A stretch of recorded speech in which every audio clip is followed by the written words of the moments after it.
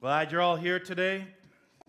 Just a little grandparent news for some of you. Pastor Jordan and Lauren had a little baby on Friday.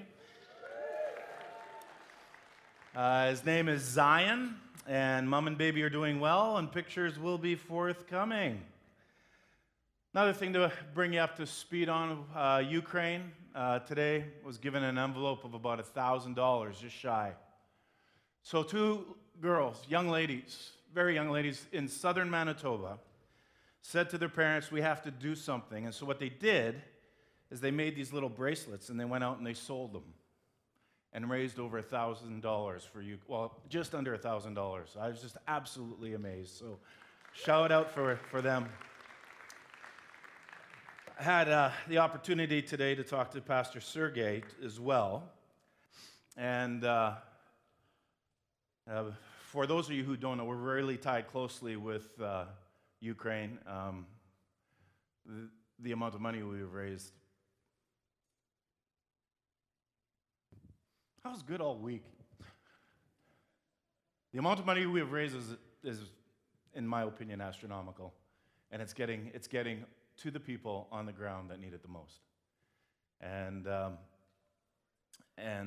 we're partnering with other churches. Got a check from Relate Church in British Columbia for $2,500.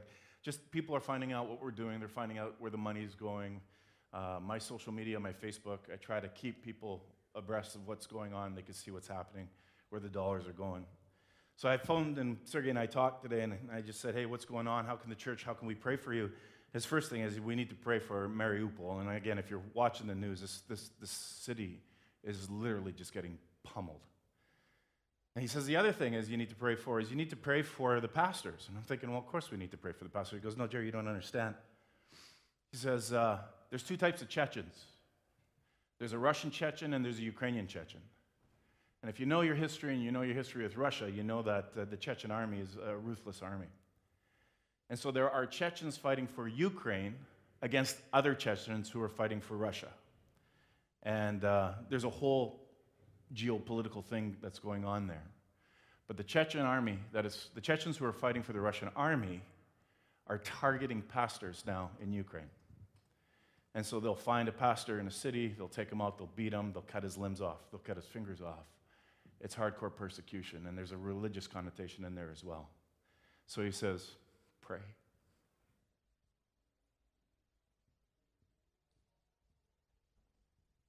I talked to a friend of mine down south. And of course, much like you, what do you say, right? The conversation was like, do you pray that Putin gets killed? Do we pray that he gets assassinated? I get that question all the time from, people like yourselves. And my answer is that we pray and we ask God to remove the evil in the world. Remove the evil. And again, we're subject to him. He's the one who's in control, even when it seems like total chaos. And my friend, as we talked and we were just processing things together, he said to me, Jerry, I don't have words to pray anymore.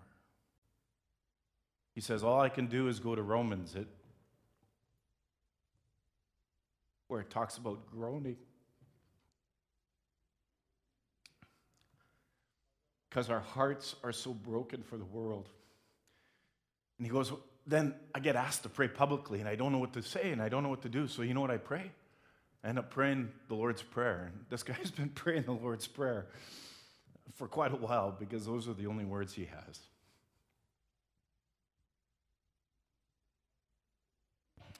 So you're not alone. You're not alone in your anxiety of what's going on in the world. Sometimes it's just good to hold the hand of your love, embrace your kids, your grandkids, connect with your neighbors. And other times we just got to take that time and pray and ask God to intercede. If you're a guest at Soul, welcome. You can see a little bit of my passion. Now, I have to say this.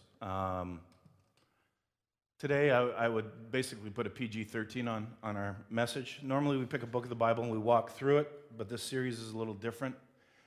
Preaching style is different. Teaching style is different, in my opinion. Maybe not for you, but for me, it feels different. So I just got to say, by the nature of the conversation that we're going to have today, and it's a one-sided conversation, obviously, that will be open at the end, but today's topic is obviously a major topic in our culture and in the church today. Today's life lesson, I need to say this, it is sensitive. It's deeply complicated. It is filled with emotional issues. And as a matter of fact, many pastors actually don't like preaching on this subject because they're afraid of a fallout in their community. What I've realized is that there's going to be, and there's more, but I've narrowed it down to 6 groups. There are going to be 6 groups of people who are going to be listening to me this morning and what I'm about to address. There are going to be those who despise my belief. There are going to be those listening who wrestle with same-sex attraction. There are going to be those listening who have suffered because they have been mistreated by the church because of same-sex attraction.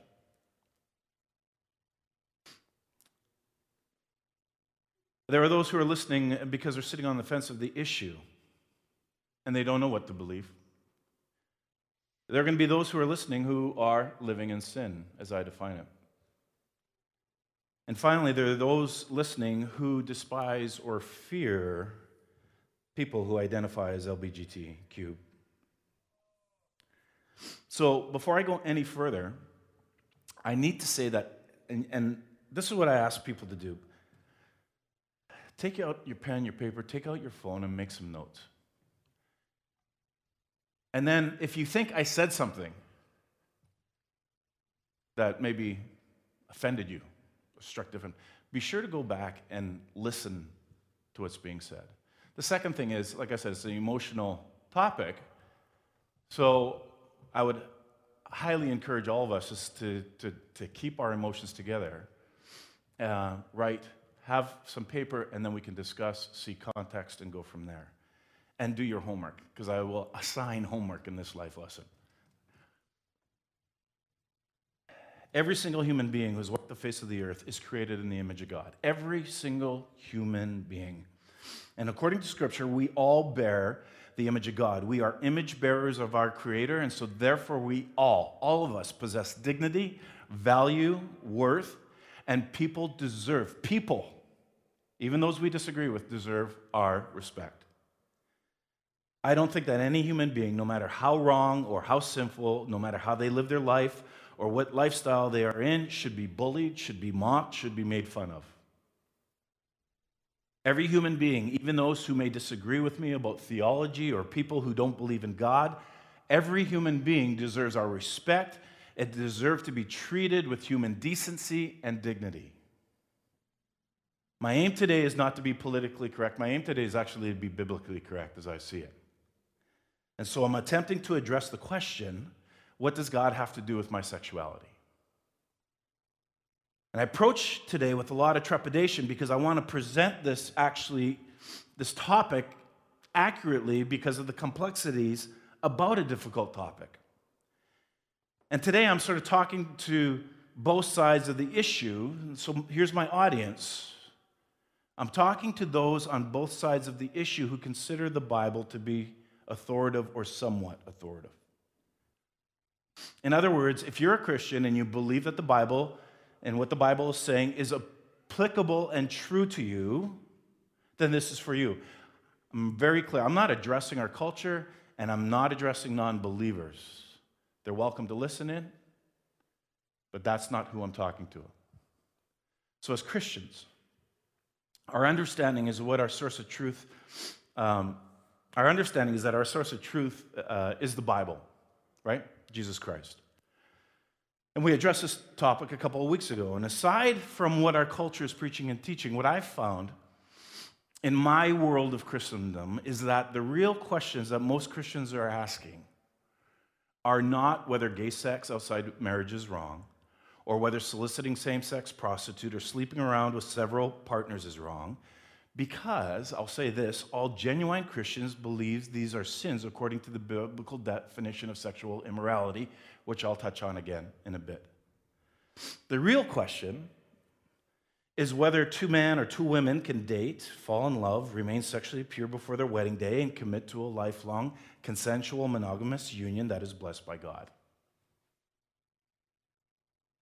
So, does the Bible really address and prohibit these types of relationships? I'd like to think that I stand on truth and I stand on love. And sometimes figuring out how to stand on both is hard work. And so today, some of you are sitting here and you're listening to me, and today you affirm same-sex relationships. Others of you who are sitting here and listening do not. What I'm hoping is that we'll put aside our assumptions and genuinely seek to know what the Bible is saying and not what our culture is telling us or what our feelings are telling us. Now, there's no such thing as an unbiased reading of the Scriptures. There's no such thing.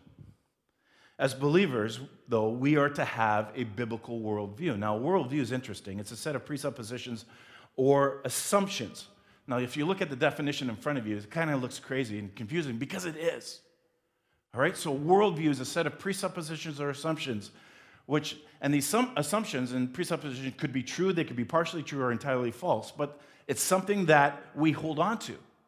And we hold on to them either consciously or subconsciously, whether it's consistently or inconsistently, about the basic makeup of a world. In other words, we all bring our baggage when we have a worldview. We all are looking through something.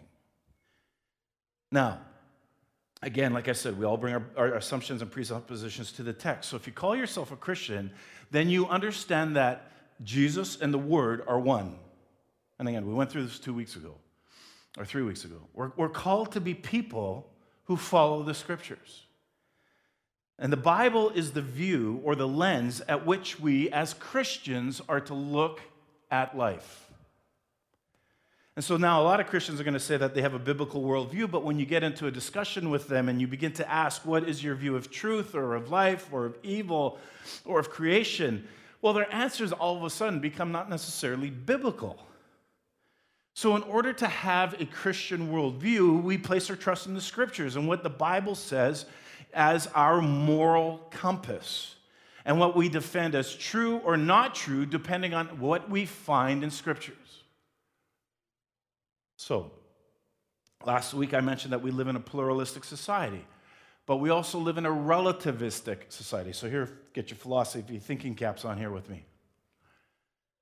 Relativism says that truth is relative to the individual. According to this philosophy, if there is absolute truth, we cannot know it. Therefore, anybody's claim to truth is valid. And this is the world we live in. This will make sense to you because relatives will never say others' truth claims are false. What people will say to you is that you have your truth, I have mine. Now, relatives will not make any absolute truth claims except for all truth is relative, ironically. That's a bit of a joke, but reality. We live in a world, for the most part, that has no absolute standard for life and for behavior. Morality shifts with the whim of the people. The basic standard of behavior is do whatever feels right and whatever is right for you. This runs actually contrary to everything we know about in our world. A relative philosophy of life is contrary to the absolute world that we live in. See, in our world, for example, you have science. Science is based on absolutes. Our entire universe is actually built on something called fixed laws. Laws that cannot be violated without tremendous and far-reaching and even fatal consequences. For example, gravity is something called a fixed law. Now, in a relativistic world, you may come along and say, I don't believe in the law of gravity. Awesome. And you may advocate for that. As a matter of fact, you may write a book on that. You can even go on a speaking circuit denying gravity. You'll make nothing, but you can do that. But when you come to the edge of a building and you decide that you are going to jump it off, you will die. Because the law of gravity is not dependent upon what you believe. It doesn't matter what you believe when you jump off a building. You won't go up, you won't go sideways, you will go down. You don't have an option in all of this. It's never a question of what you believe. It's a law. It's a fixed law. Think about it. We can send satellites and rockets and people into space. They can actually accurately predict exactly the sequence and of the events that take place, the trajectory of the rocket, the space occupied by the satellite or the space station for that matter, or whatever it is.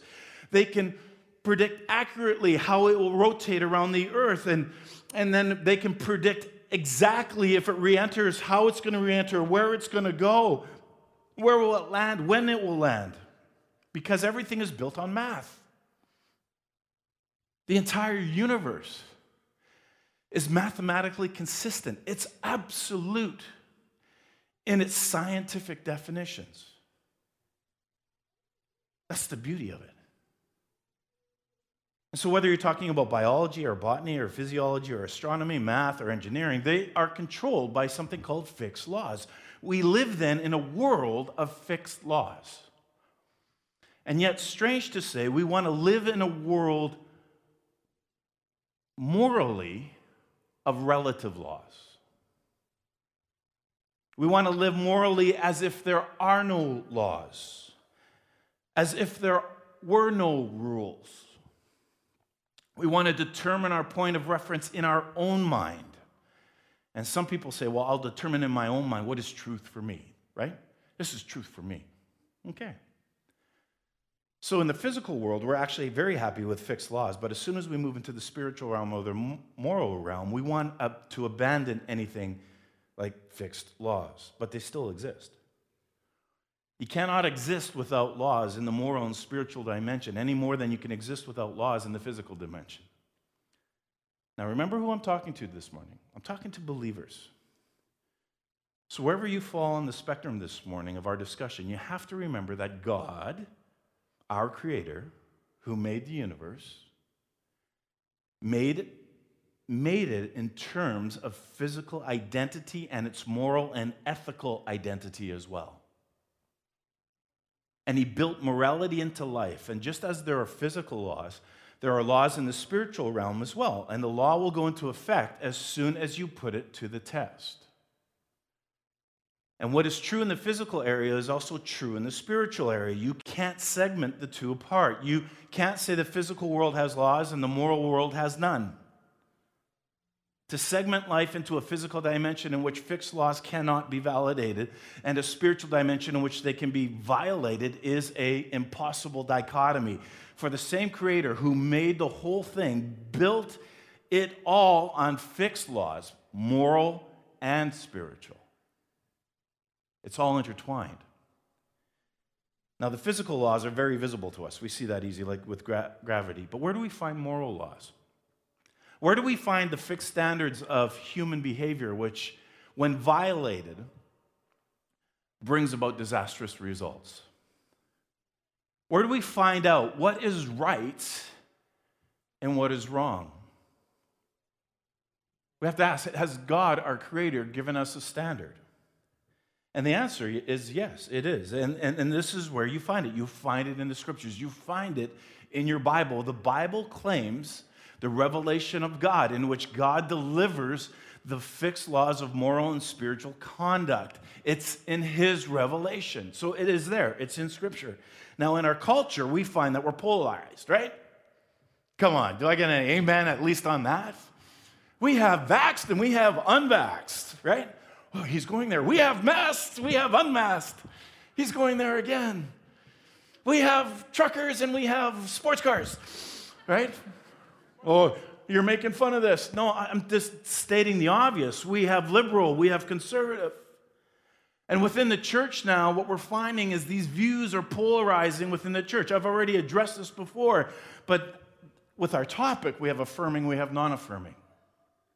We have traditional, historic, orthodox views of Scripture. We have progressive, revisionist views of Scripture. And each of these labels, because that's what they are, for a person's theological convictions about sexuality are loaded. And they create early barriers to conversations about loving people. They each set up, whether we want to admit it or not, a dichotomy that these are the only two perspectives, so you need to choose. Pick one. Don't you hate that? Isn't all truth relative? Then why are we forcing people to choose? And the larger and more challenging issue is this, especially as believers, because we're living in a culture that says if you are not affirming an affirming church, then it is assumed that you're homophobic. More labels. I don't feel that's true. As a matter of fact, but that's the accusation. But I need to say this before we go any further.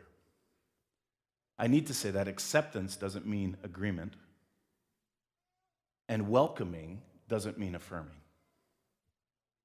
But some don't see it that way.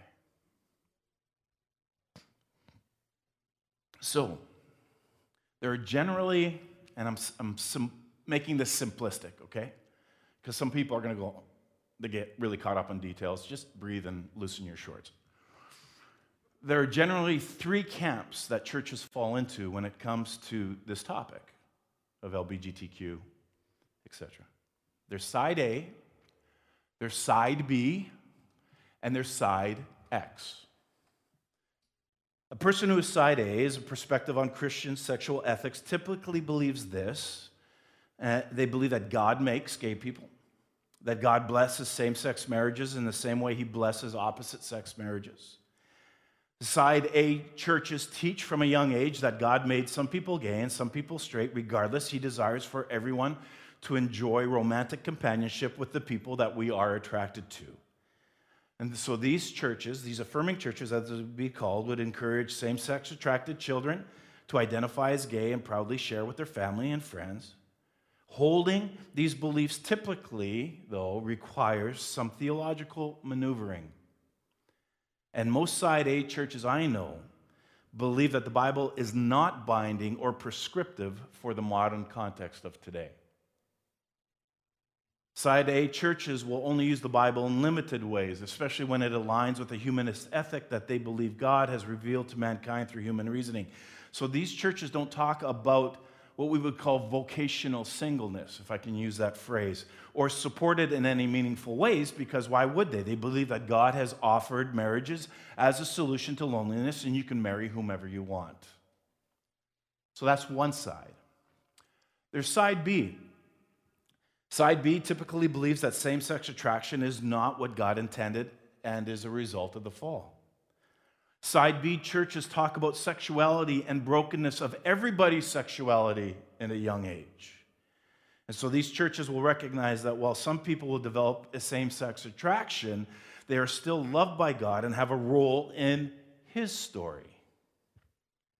So side B churches encourage same-sex attracted children to share early with their parents and with their pastors so that they can learn to steward their sexuality in God-honoring ways. And there is no context for same-sex sexual or romantic activity that God blesses. They're called sins.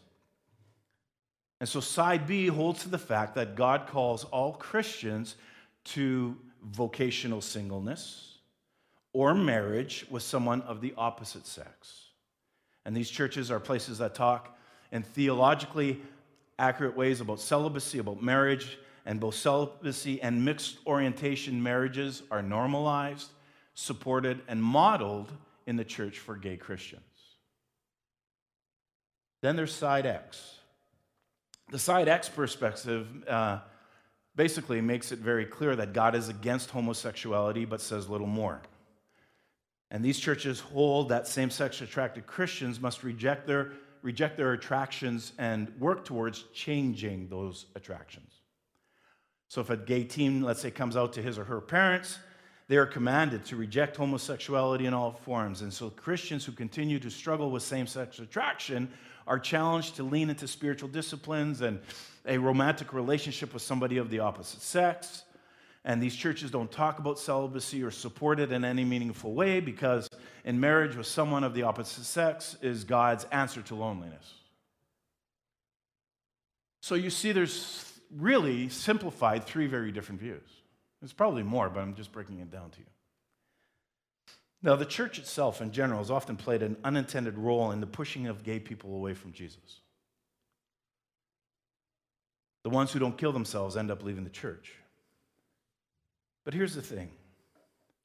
Most people who are attracted to the same sex don't end up leaving the church because they were told that same-sex behavior is wrong. They leave because they were dehumanized or ridiculed or treated like an other. And when you think about it, people will always gravitate to where they're loved. And if they don't find love in the church, where they're going to go elsewhere. And so we have many people who are still hungry for the scriptures, but they're turned off towards the church. And as we read about Jesus, we see that all sorts of people, broken, sinful, marginalized, clean, unclean, pure, impure, everybody was just drawn to him. Some are befriended in his relationships as we go through the scripture. We also see that some are confronted. But all of them are loved. See, this is the polarization of our culture. We can't understand that. If I confront somebody, I must not like them. And so the question that we have to ask is, has the church handled the question of same-sex attraction with Christ-like love? Are we sure we understood what the Bible really says about same-sex relationships? And again, I've said this before, this is a highly charged and emotional issue, and I'm not going to give quick, easy answers. You know, we need to work hard. We need to think deeply. I will say that shallow answers to complex issues are often offensive to our God-given minds, and they fail to shape our hearts into being more like Jesus. In the past, some Christians used what are called clobber passages because Christians throughout history have used them to clobber gay people with. And when gay people hear these verses quoted, they immediately think of hate. They don't think of love. They think of abuse and not embrace. They think of ignorance and not understanding. And so being called names and labels and not being seen as an image bearer of the Creator, it's painful.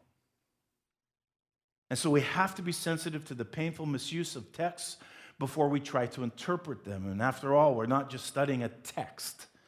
We are also trying to love real people with real pain. Now, according to the revisionist Matthew Vine, there are only 6 passages of Scripture that mention same-sex intercourse. Genesis chapter 19, Leviticus 18, Leviticus 20, Romans 1, 1 Corinthians 6, and 1 Timothy 1. I would simply argue that there are much more that formulate a biblical worldview of sexuality, but for the sake of time, I want to encourage you, this is your homework.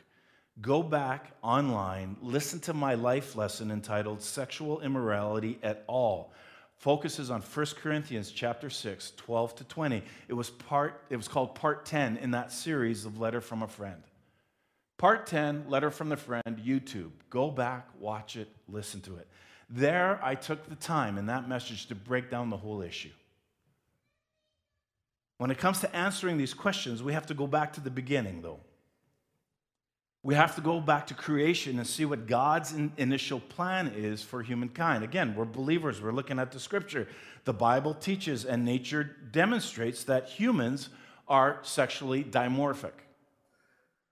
All right? There are clear differences between male and female. On a theological level, both sexes reflect God's image. On a biological level, both are necessary for reproduction and sustaining life. And from here, we can clearly see that God's goodness in setting boundaries for our own protection that limit sexual expression to the context of one man, one woman marriage that leads to the procreation of new life and the formation of families as the most basic building block of a stable and productive society. So open your Bibles. You go to Genesis chapter 2. What do we see? We see that Eve was fashioned as to correspond with Adam in a very physical way. She also complemented him socially and intellectually, spiritually, emotionally. So when God creates Eve, she's created with the purpose of making a positive difference in the world. Ladies, listen to me. Without the presence of Eve as a separate identity, even though all was perfect in the world, God was still able to say when he looked at Adam that something here is not good. And there's Adam, the perfect man, and yet still missing something that was good. The good he was missing when we look at Scripture is actually Eve. There's a beauty about all women. Because you're created in God's image with the purpose of bringing good into the life of others. Do I get an amen from our ladies? Think about that. It's intriguing to think that when Eve was created, that she was perfect. She was complete. Have you ever noticed that the Bible doesn't give us the faintest clue to what she looked like? We know nothing of Eve's physical appearance. Was she tall? Was she short? What were the color of her eyes? What was the length of her hair? Did she smile? Did she frown? You know? Oh, this guy? God, really? Do you notice when you read in Genesis chapter 2, we see that the woman is not defined by her appearance. And I think we get all caught up in that, especially in our culture today, but God doesn't. The woman was beautiful because of whom God had made her to be. And so I need to be clear here because we need to understand that in this plastic culture of ours, it doesn't matter what your size is. It doesn't matter your complexion, and the list goes on. Ladies, you were created by God, and you are beautiful. And so not only did God create woman when he took her from Adam's side, right? It's the story of creation. God also created a wife. So Eve was created to be more than woman. She was also designed to be what scriptures would call a helpmate to Adam. The woman is a helper, matching or corresponding to the man. She is suitable for him, as we see in Scripture. Together they make this perfect pair because they are both designed by God to complement one another, to form a perfect whole, one harmonious team, physically and spiritually. The man and the woman are different. Yet these differences are designed by God in creation to complement each other, to work together in such a manner as to make them stronger and more effective together than if we're apart. That's been a long time before I actually jumped into Scripture. So, for this reason, a man will leave his father and mother and be united to his wife, and they'll become one flesh. Well, what does that have to do with anything, Jerry? Well, it's interesting. When you look at this passage of Scripture, and most of us just don't even think about it, but there's something in there that you need to grab a hold on. And what it is that the husband-wife relationship is permanent. The parent-child relationship is temporary. So my question is, why is this mentioned here in Genesis? Because you got to think about it. Work with me. Think about it. Because why is this here in the Bible when Adam and Eve, what? Have no parents. Eve's origin is directly from Adam. And so the union or the bond between Adam and his wife is a union of coming from one flesh, coming from Adam's flesh and becoming one flesh in the physical sexual union. This bond is greater than that between a parent and a child. This is what Scripture is saying. You see that? A woman is, of course, the product of her parents, as the man is of his. But the original union involved no parents. And the wife was part of the flesh of her husband. And this first marriage then is evidence of the primacy of the husband-wife relationship over that of the parent-child relationship. There's something there. We read, the man and his wife were both naked. They felt no shame. Obviously, how appropriate. We learn that the sexual side of this relationship was part of the paradise experience. Sex didn't originate with or after the fall. It's not dirty. It's not something, no, that's not what it is. Procreation and physical intimacy were intended from the very beginning. Go to Genesis 1:28. We see that sex could be enjoyed to its fullest. It's a divine plan. Disobedience to God did not heighten sexual pleasure, it diminished it. And so today, our culture wishes to believe that they've invented sex and that God only seeks to prevent it. The church only wants to prevent people from having sex. It's not true. But sex apart from God, the bonds of marriage, is not what it could or should be. And here's the divine origin of marriage, which means it's not just a social invention, but rather it's a divine institution for humankind. It was God's plan right from the very beginning.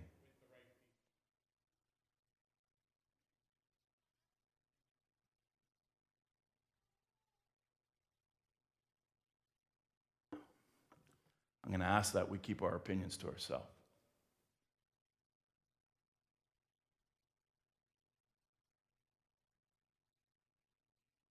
God joins a man and a woman in marriage.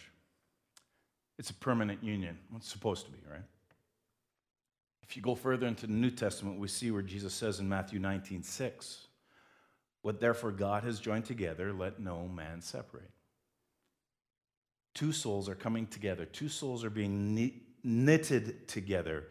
The Hebrew word for that is called dod, D-O-D, if you want the English transliteration. It means the mingling of souls. It's not two bodies that have come together, but two souls that have come together and touched one another in significant ways that shapes and orientates them in some very specific ways. And so sexual intercourse then is a powerful emotion. It's a spiritual bonding that will always have implications. There is no such thing as casual sex. From Matthew to Revelation, then, we hear this term called sexual immorality. Jesus used it. Luke talks about it. Paul talks about it. Jude talks about it. John talks about it. And the term comes from the root word porneia, right, where we get our term porn.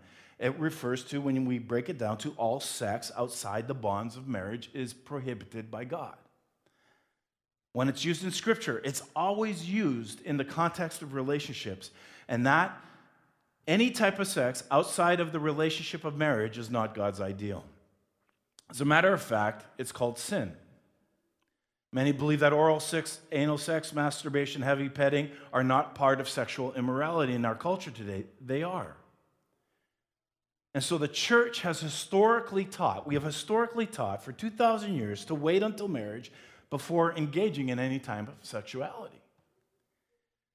Because sexual immorality is dangerous because we commit sexual immorality, we sin against our own bodies. This sin affects our minds. It affects one's mind, it affects one's body, it can affect one's body if we start talking about VD. It can affect our spirit, our emotions. It can have drastic effects on us.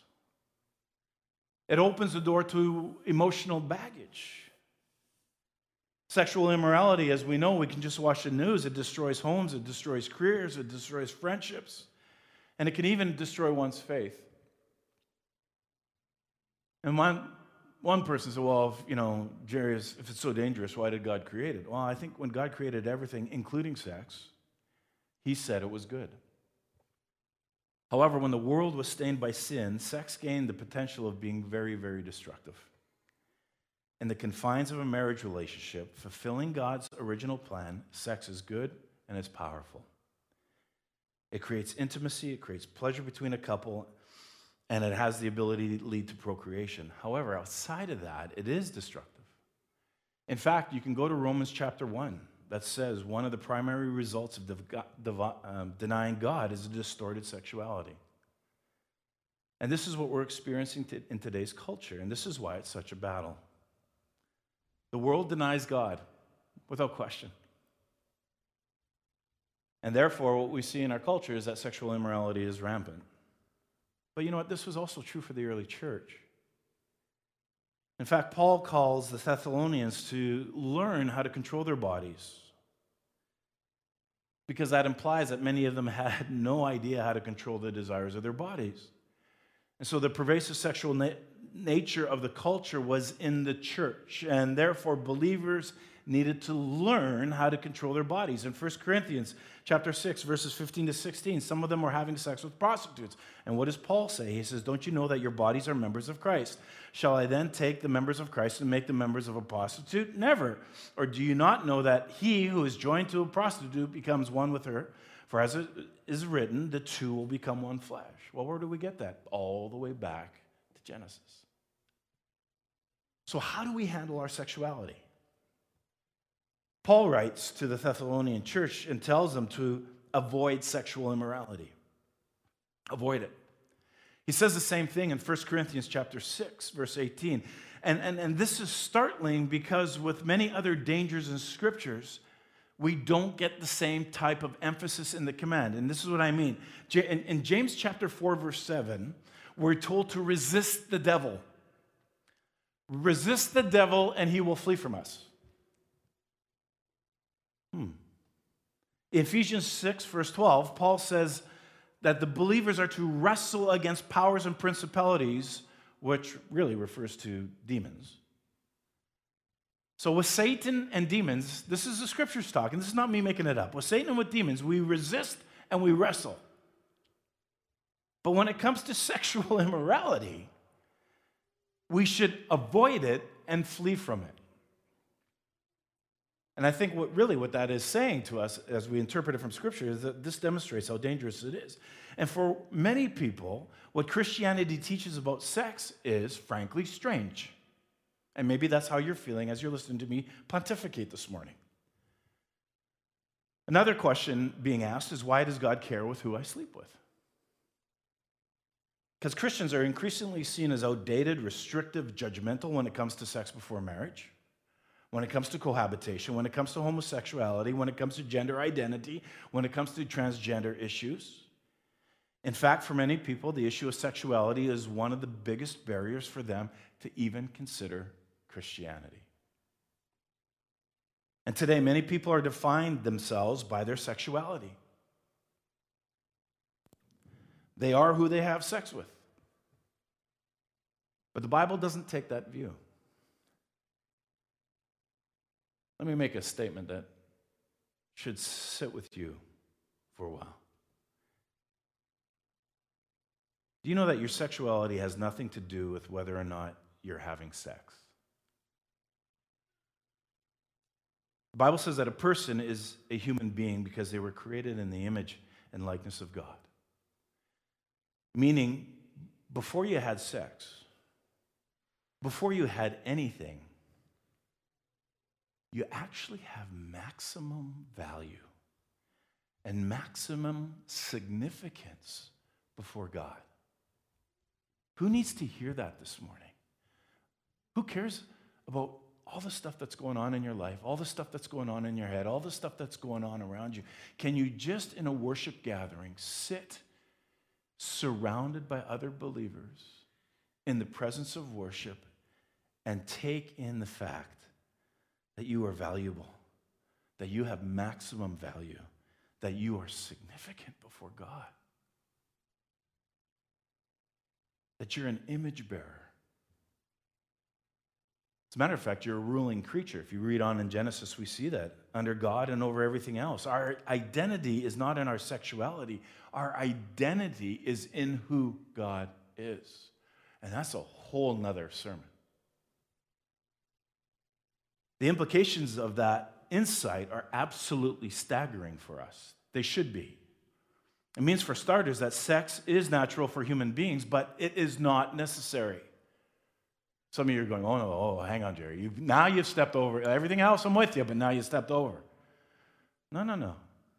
A person can live a full, blessed, rich, useful, meaningful, God-glorifying life without ever having sex with anyone. Sex is good, but it's not the ultimate. And to many people in our culture, that would be the most surprising thing that the Bible says about anything. The Bible says that marriage is good, that sex is good, that singleness is good, that celibacy is good.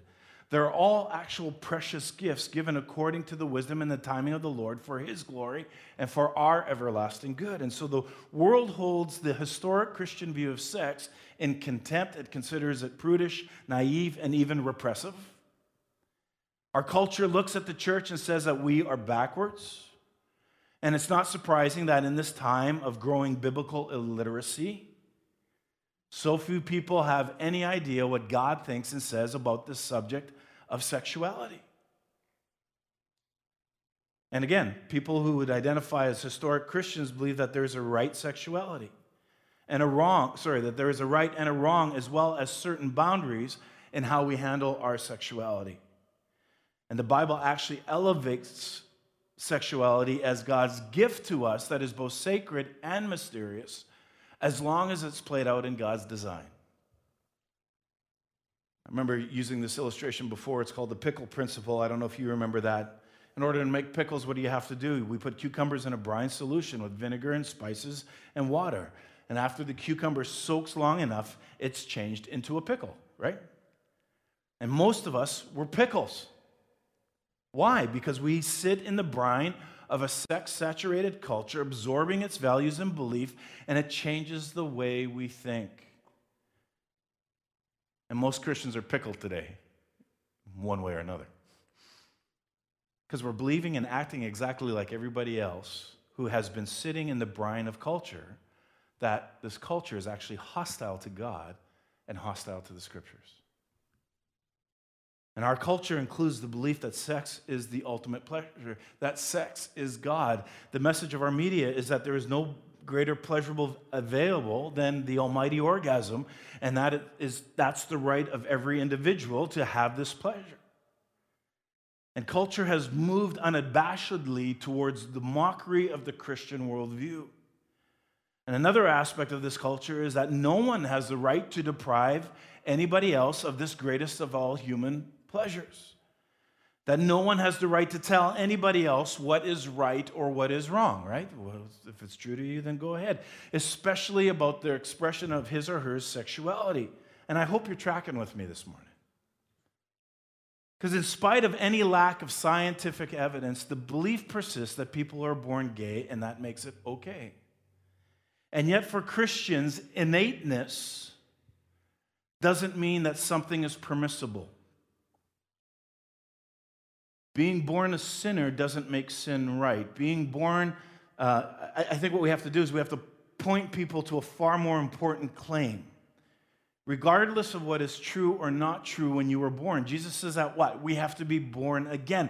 It doesn't matter if you think you were born an alcoholic, you have to be born again. It doesn't matter if you think you were born a liar, you got to be born again. It doesn't matter whether you think you were born a porn addict, you got to be born again. It doesn't matter whether you think you were born with any other sexual sin struggle, you must be born again.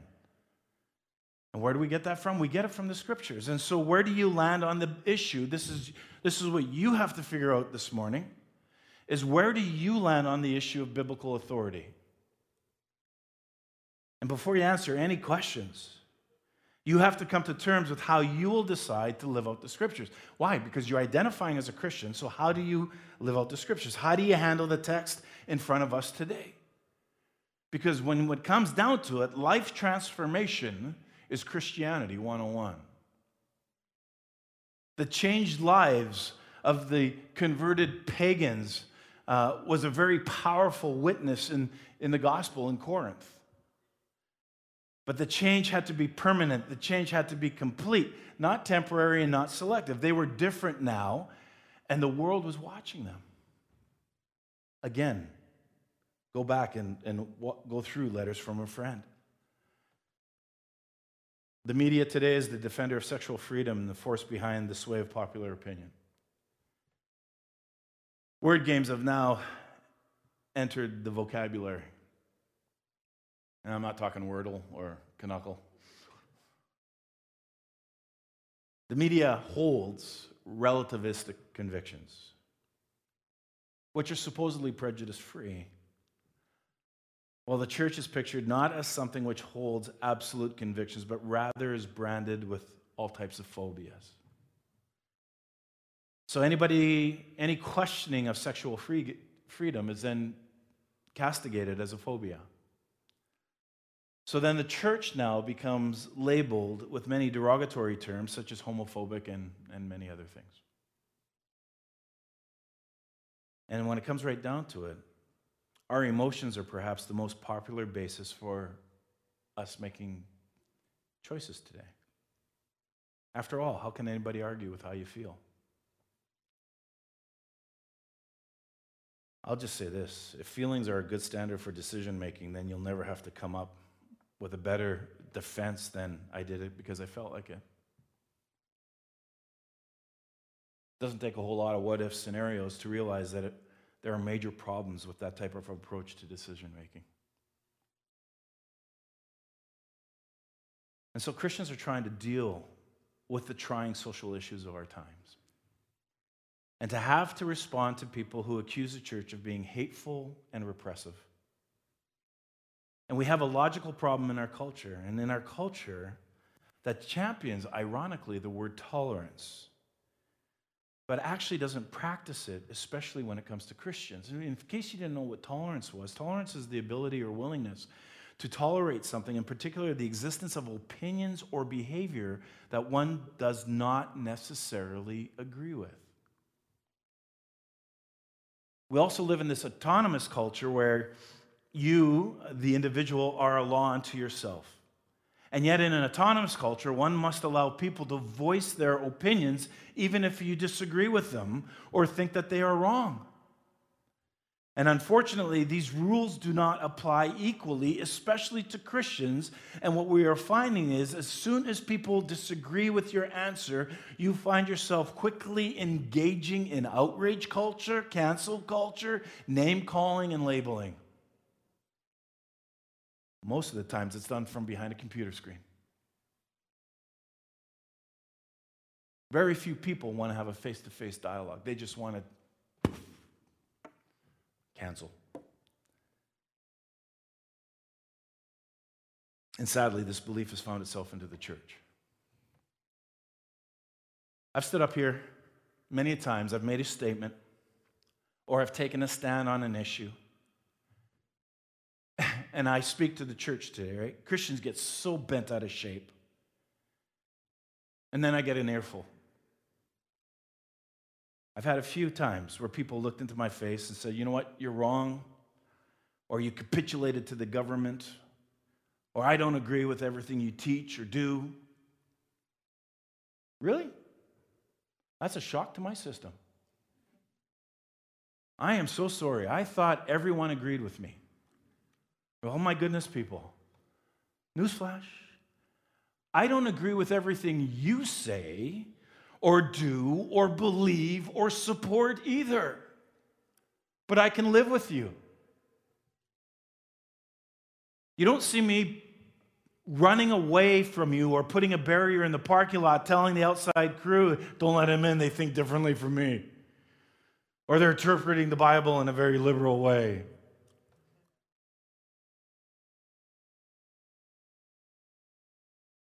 They don't belong here. I'm not looking for little Jerry's. There's not a chance, and I don't think anybody else wants little Jerry's either. As a matter of fact, our little grandson, and John Ritchie and I, we share the same bloodline.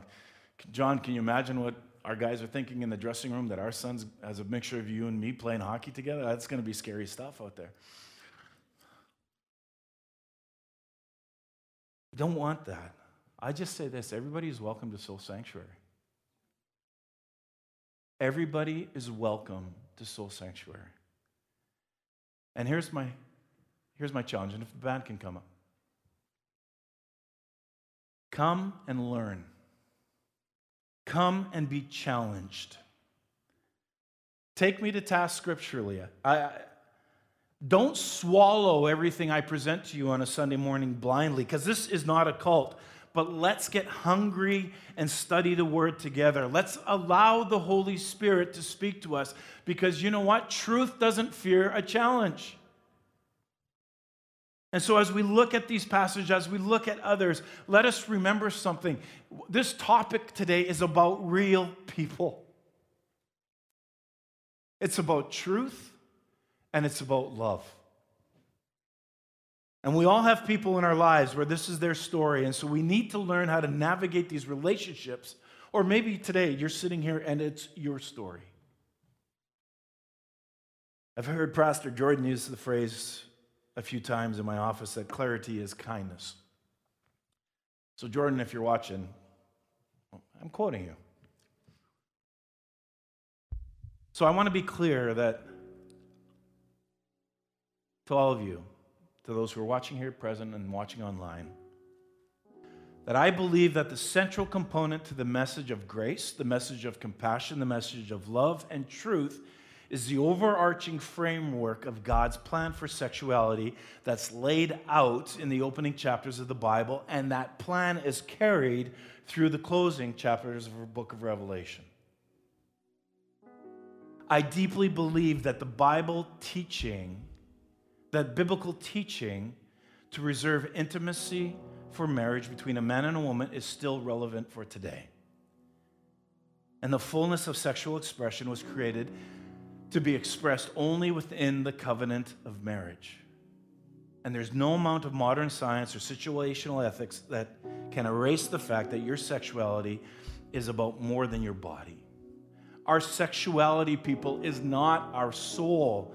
Marriage is not heaven, and singleness is not hell.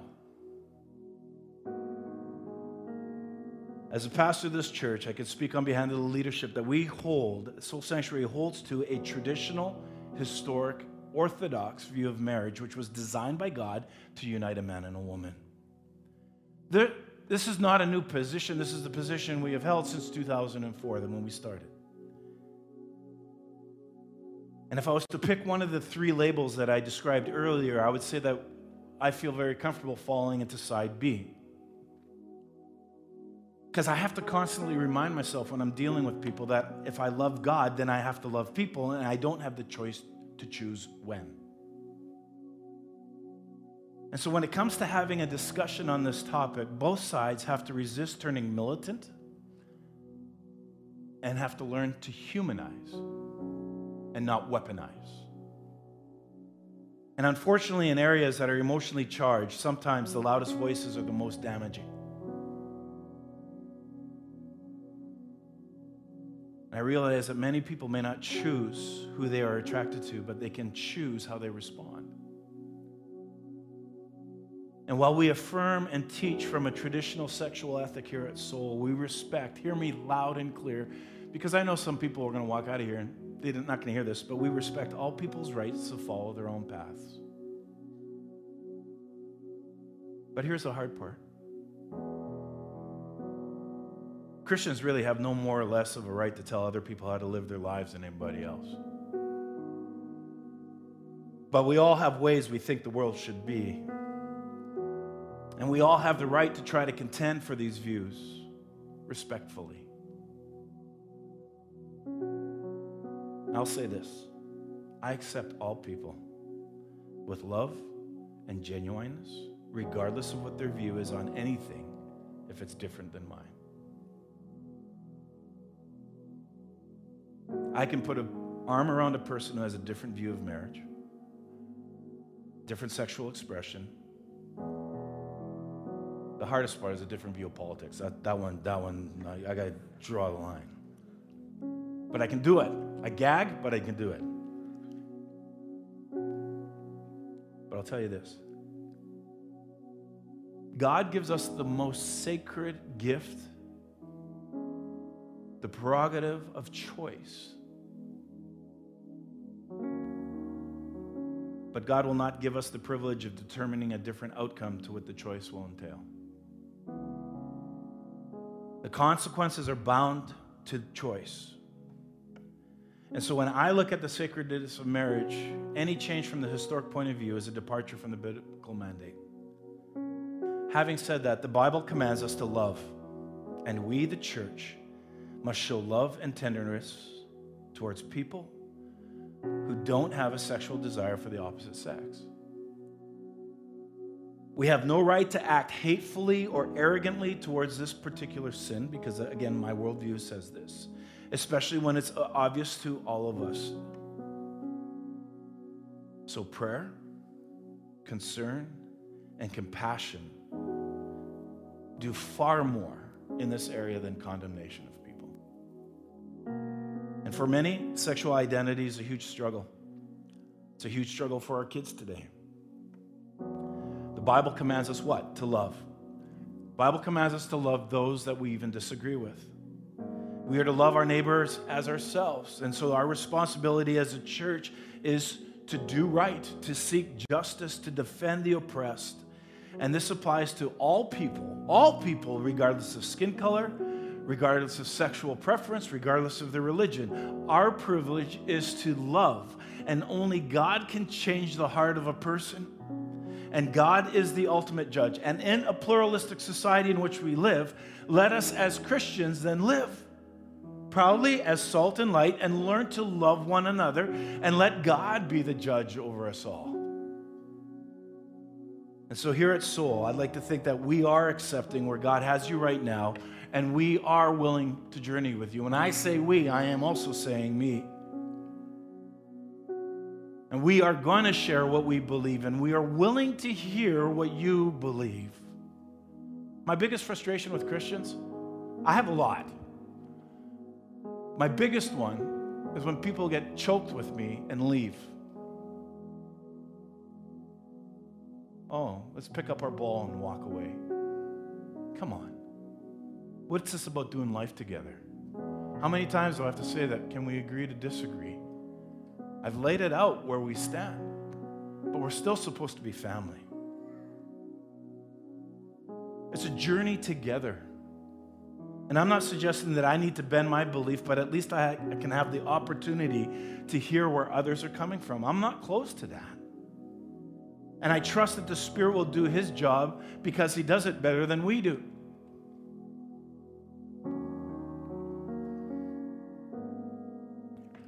Church is about people. When we collect money for places like Ukraine or any of our other mission partners, we're global all over the place. Do you think that we sit there with the money and say, do you sign on our statement, like dotted line, before I give you any help? No, it doesn't matter. Every Sunday, these doors open up, and some of you walk in here and you're so broken and you're keeping it to yourself. Why not just share? Why not come alongside? Why not let us pray for you? Why not search the scriptures together? Are we open to let the Spirit move?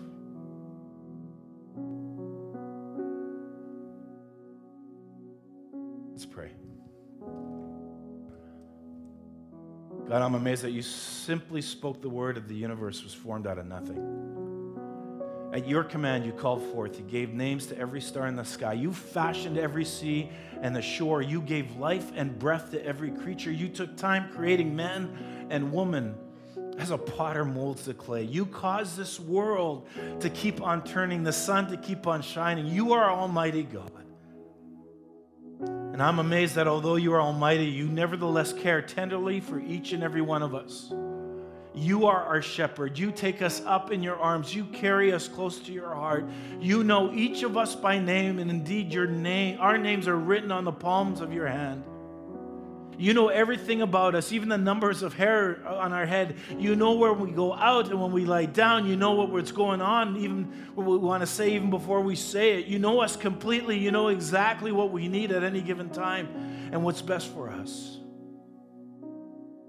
And so what do? You work all things together for good. And every experience we encounter is shaped and ordered by you, our all-wise, ever-loving God, for our good and for your glory, so that we might become more like Jesus. Surely you lead us into green pastures beside quiet waters. God, you restore our soul.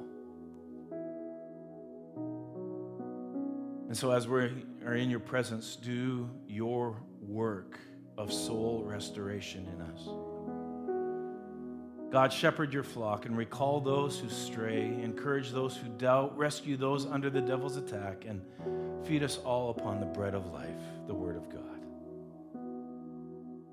And God, cleanse us all of us from our sins, our failures, and may we leave this place rejoicing. Glad that we had met with you, knowing that you go ahead of us, that you will be with us, and that you'll never leave us or forsake us.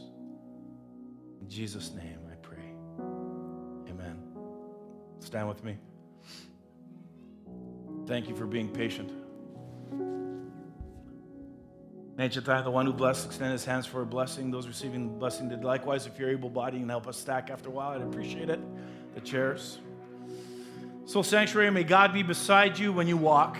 May God be in your voice when you talk, and may God be in your eyes when you see. May God be in your ears when you hear, and may God be in your heart when you pray. May God be in your mind when you think, and may God be in your hands when you touch.